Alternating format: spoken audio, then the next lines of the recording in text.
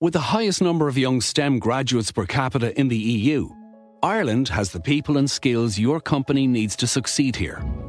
IDA Ireland, the National Investment Development Agency, can help you find and nurture the people you need to internationalise and thrive.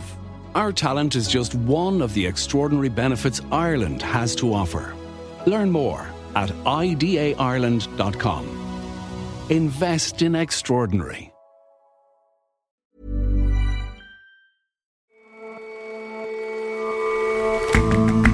Hello and welcome to The Intelligence on Economist Radio. I'm your host, Jason Palmer. Every weekday, we provide a fresh perspective on the events shaping your world. This month marks 10 years since revelations in Greece rattled the whole of Europe and kicked off a blistering financial crisis in the country, a crisis whose echoes can still be heard. We look back on a decade of efforts to balance the books. And stock ticker symbols are normally pretty boring fare, but there are a few companies that have chosen fun letters to denote their businesses on the markets. And the funny thing is, that seems to make the stocks do better.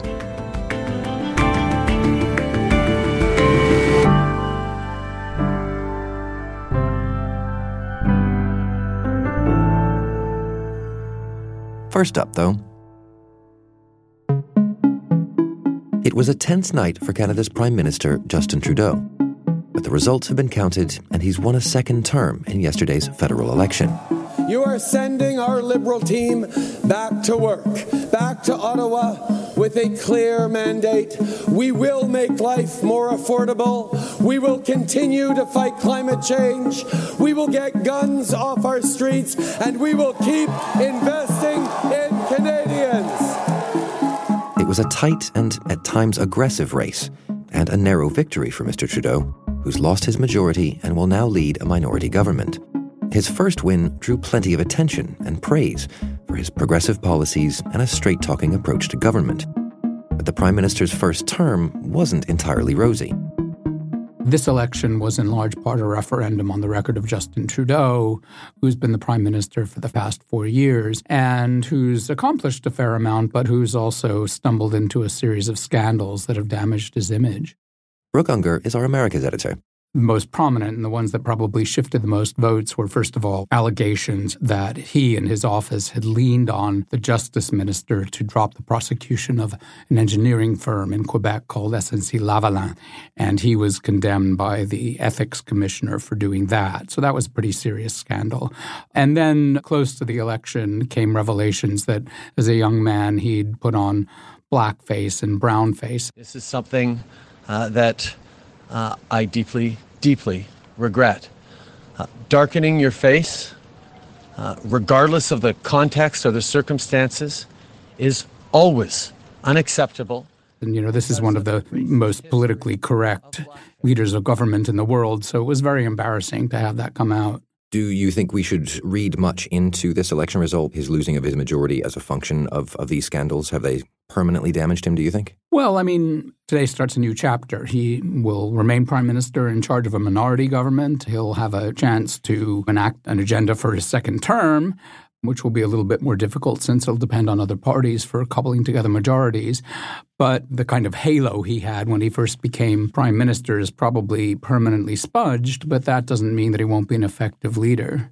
Nor that he hasn't been one in his first term. What did he accomplish during his time? Well, on paper, he was quite a successful prime minister. He came into office saying he wanted to govern for the middle class and what he called those aspiring to join it. He recognized in a way before Donald Trump was really on the scene, before Brexit, that there was a lot of anger among people in the middle class and that this was leading to populism. And his sort of thesis was, I can avoid that by doing stuff for the middle class. And in office, he actually did do stuff for the middle class. Most notably, he created a means-tested child care benefit, which put quite a lot of money in the pockets of people at the bottom half of the income scale.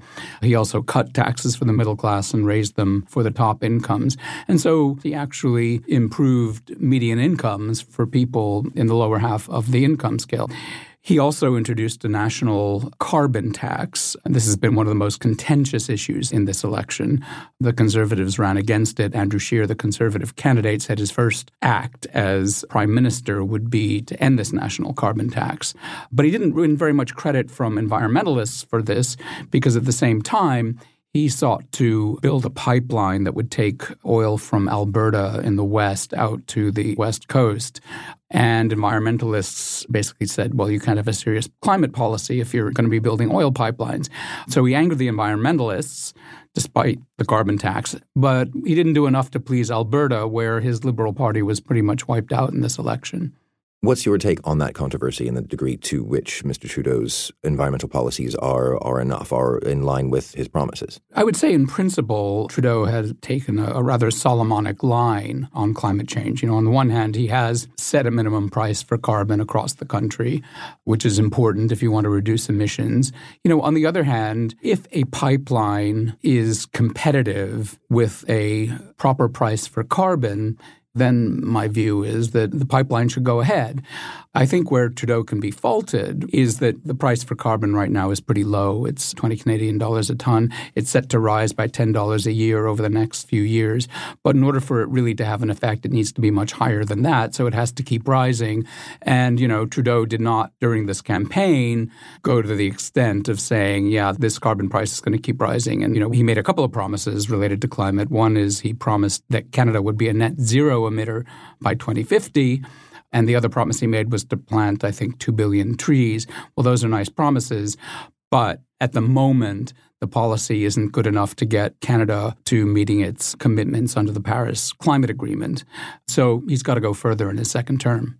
And what else can we expect from a second Trudeau term? Will he be weakened now in minority? What will keep him from enacting his agenda? He has a decent chance to get some of his top priorities through. One is he said he wants to go further on climate policy. The second is that he wants to enact a ban on assault weapons, which I think is a popular policy, even though Canada has a much lower level of gun deaths than the United States does. And he also wants to cut taxes again for the middle class. I think that should all be doable, even within a minority government. But this election has probably widened, especially regional tensions in Canada. The Liberals were all but wiped out in Alberta, the oil-producing West. And at the same time, you've seen one party that's done very well is the Bloc Québécois, which is a separatist party from the French-speaking province of Quebec. So Quebec separatism had really not been an issue for the past several years, and I wouldn't expect it to come roaring back now, but it's on the agenda in a way that I don't think it had been before. But Canada hasn't seemed to suffer from the kind of push to extremism that we see, across the border, for example. Why do you suppose that is? Why does Canada seem somewhat immune to that kind of political polarization? There's a whole host of reasons, ranging from historical to conjunctural. It is interesting that this election was really not about some of the divisive cultural, racial issues that have prevailed in other democracies recently. I think that's partly because of Canada's long tradition of being open to immigration, its sort of self-definition as a multicultural society.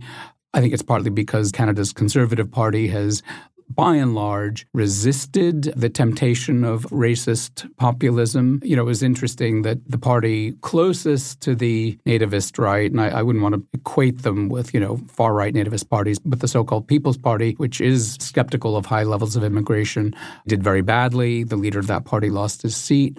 So these issues are there, but they haven't been weaponized politically in the way they have in some other societies. And so, although it was a pretty nasty campaign, it's kind of heartening that it didn't take place on this sort of battleground of race and identity and immigration, and was really more about such issues as climate and how do you help the middle class. And in the current world political climate, I think that's actually quite heartening. Thank you very much for your time, Brooke. Thank you, Jason.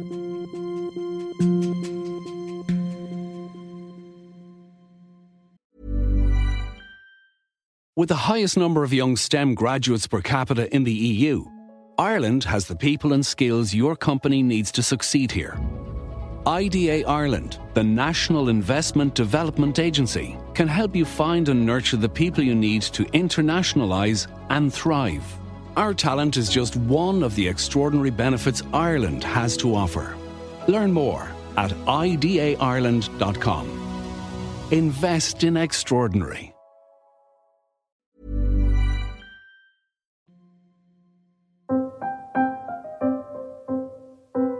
10 years ago this month, George Papandreou, then the newly elected Prime Minister of Greece, revealed that the government's accounts had been fiddled. Its budget deficit was double previous estimates. Investors panicked. Greece lost its access to capital markets and its debt turned to junk. Mr. Papandreou was forced to look to the European Union and the International Monetary Fund for help with a crisis that began to threaten other Eurozone countries. The Greek leader didn't quite come to Brussels with his begging bowl, but it felt like it. Mr. Papandreou, do you think that Europe has done enough to help Greece today? I think this shows its clear will, both to stabilize the Eurozone and Greece. Then came major spending cuts, higher taxes, and a pensions freeze. The goal of cutting our deficit by 4% in 2010 will be, we are ready to take any measures in order to make this sure. Greece plunged into one of the deepest downturns experienced by a rich country since the Second World War. With each international bailout came punishing austerity measures. And as the belt tightened, Greece's people protested. This country is engulfed in a crisis and for the past 48 hours has been tearing itself apart. Greece is getting poorer and is losing its dignity. They didn't tell us the truth all these years.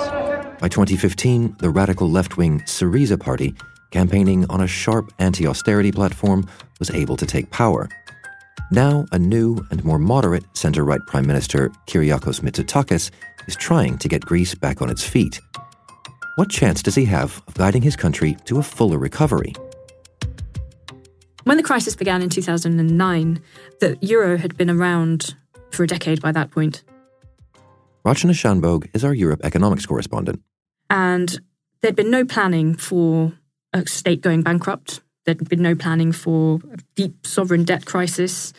Nobody had thought that a country might come close to leaving the euro.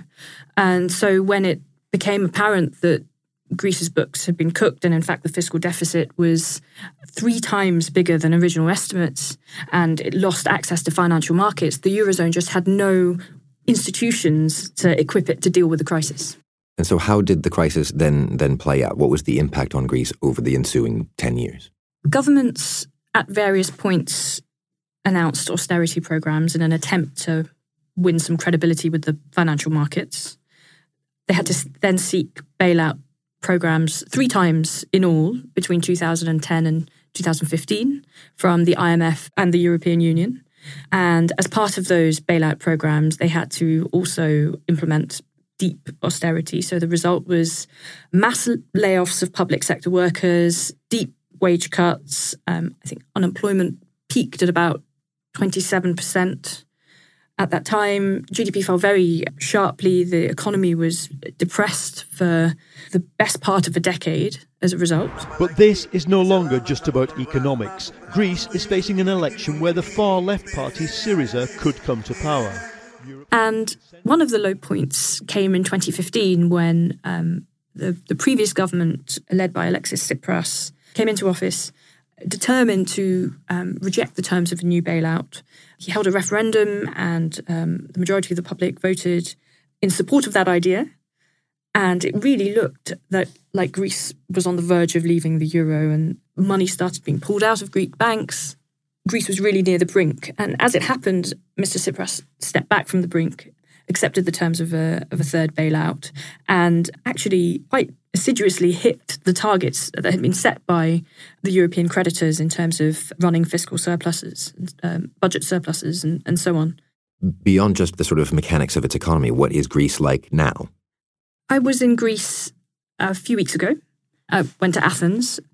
If you think back to the worst moments of the crisis, there was violence, there were protests outside the parliament, the sort of central square in Athens. On the streets here of Syntagma Square, a battle has been fought and lost by protesters. And now when you go, it's bustling, it's thriving. You know, the number of tourists visiting the country has risen dramatically. Certainly, central Athens seems different. There is, more good news. The economy has been expanding since 2016. Unemployment is coming down, but it's still very high. Unemployment is about 17%. About 35% of young people are out of work still. And although GDP is now expanding, growth rates are still quite anemic. So we're only seeing about 1% to 2% a year. And how does Greece's leadership sort of fit into that recovery? And how would you rate the current leadership in terms of managing that reform as it continues? So Kyriakos Mitsotakis stood on a platform of returning Greece to growth, of doing reforms, cutting taxes, firing up the Greek economy. He's put forward a pro-business budget. He's got very ambitious growth targets. And certainly the tone is very different compared with the previous government. Although the previous government, as I've said, was focused on the very stringent budget surplus targets that have been set by Greece's creditors, it lagged behind on the sorts of reforms that the creditors wanted to see Greece undertake and that, in fact, Greece needs to do in order to unleash growth. So far, it looks like Mr. Mitsotakis might be willing to do some reforms as well. And he's got quite a daunting challenge. He's got to deal with the legacies of the crisis. So banks are paralysed. They've got lots and lots of bad loans still on their balance sheets, which mean that they don't lend money. On top of that, he's also got to deal with long-standing problems with the Greek bureaucracy that in some ways are more typical of a developing country than they are of a member of the Eurozone. Well, when things were at their worst in Greece, the people took to the streets and let it be known that they did not like what was going on. And yet Mr. Mitsotakis has to continue to carry out these reforms, still more austerity than the Greek people would like. Are they going to let him do what he needs to do? Well, they've voted him in. So there's a recognition, perhaps, that things need to be done. Mr. Mitsotakis has said that he will seek to renegotiate the terms of an agreement with the European creditors to try to loosen the fiscal straitjacket that Greece is in. That might help. But he has to prove that he's serious on reform. And businesses say they're the most optimistic about the Greek economy that they have been in 12 years. But some of the changes that he'll need to enact are really deep. So, for example, at the moment, the tax base in Greece is very narrow. So rates are very high and a few people pay very large amounts of tax. But about 50% of the population don't pay any income tax. And so, there are going to have to be some changes that might not be popular. And the question is whether Mr. Mitsotakis has the courage to drive those changes through. So there may yet be more drama to this story. Well, in fact, there's a dramatisation mount. You're the Minister of Finance. Your party promised the voters you'd wipe out the debt. Recounting the events of 2015, a highly dramatic moment when the Greek finance minister at the time, Yanis Varoufakis, would turn up to these meetings with leather jacket and film follows him around. All the Greeks I spoke to in Athens weren't particularly thrilled at the prospect, but I'm looking forward to seeing it. Rachana, thank you very much for your time. Thanks, Jason.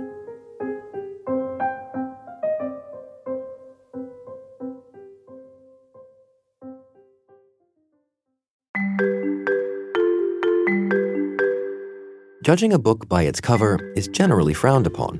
But what about judging a stock by its ticker? The 3 or 4-letter symbols for stocks are generally just versions of the company name. Apple's is AAPL, Walmart, WMT. Uber is, Uber. But some get more creative, which can have a surprising impact on the company's bottom lines. Well, there are a lot of boringly named stocks on the various markets that exist, but there are a handful of cleverly, or shall we say snappily named stocks. James Tozer is a data journalist at The Economist.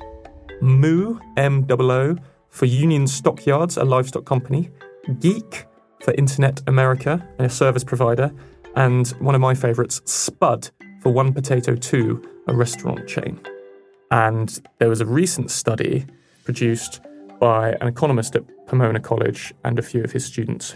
And what they wanted to do was to try and work out whether stocks that have a clever name were disproportionately successful relative to the enormous number of boringly named shares that exist on the market.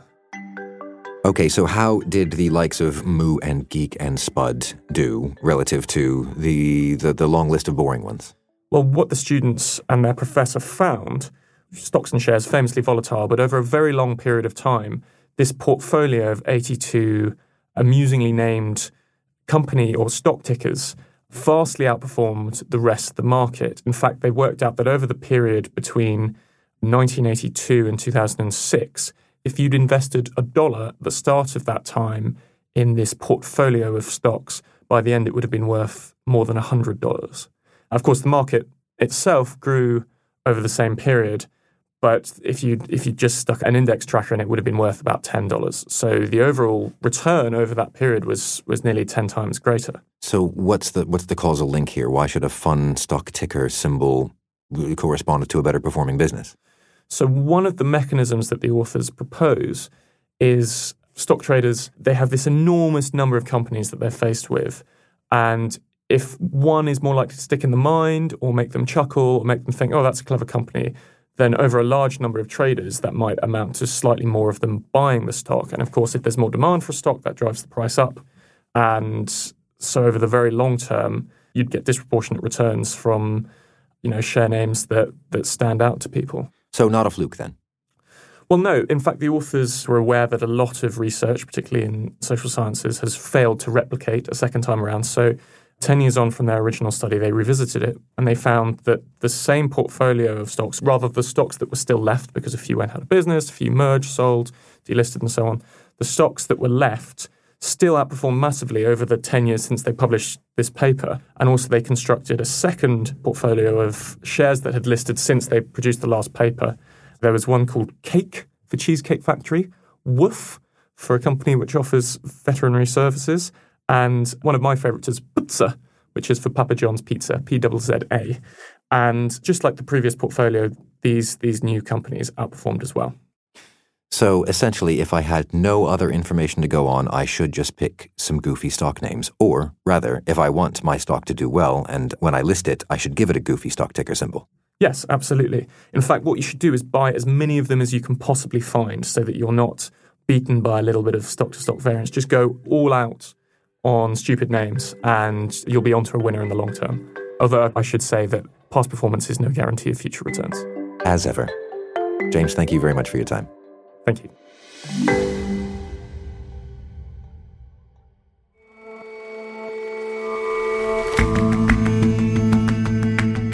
That's all for this episode of The Intelligence. If you like us, give us a rating on Apple Podcasts. And you can subscribe to The Economist at economist.com/radio offer. 12 issues for $12 or £12. See you back here tomorrow.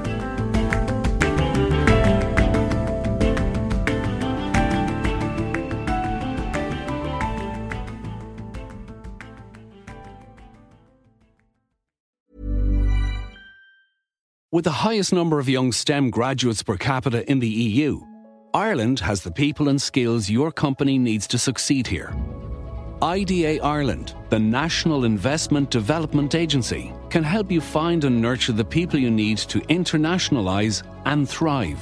Our talent is just one of the extraordinary benefits Ireland has to offer.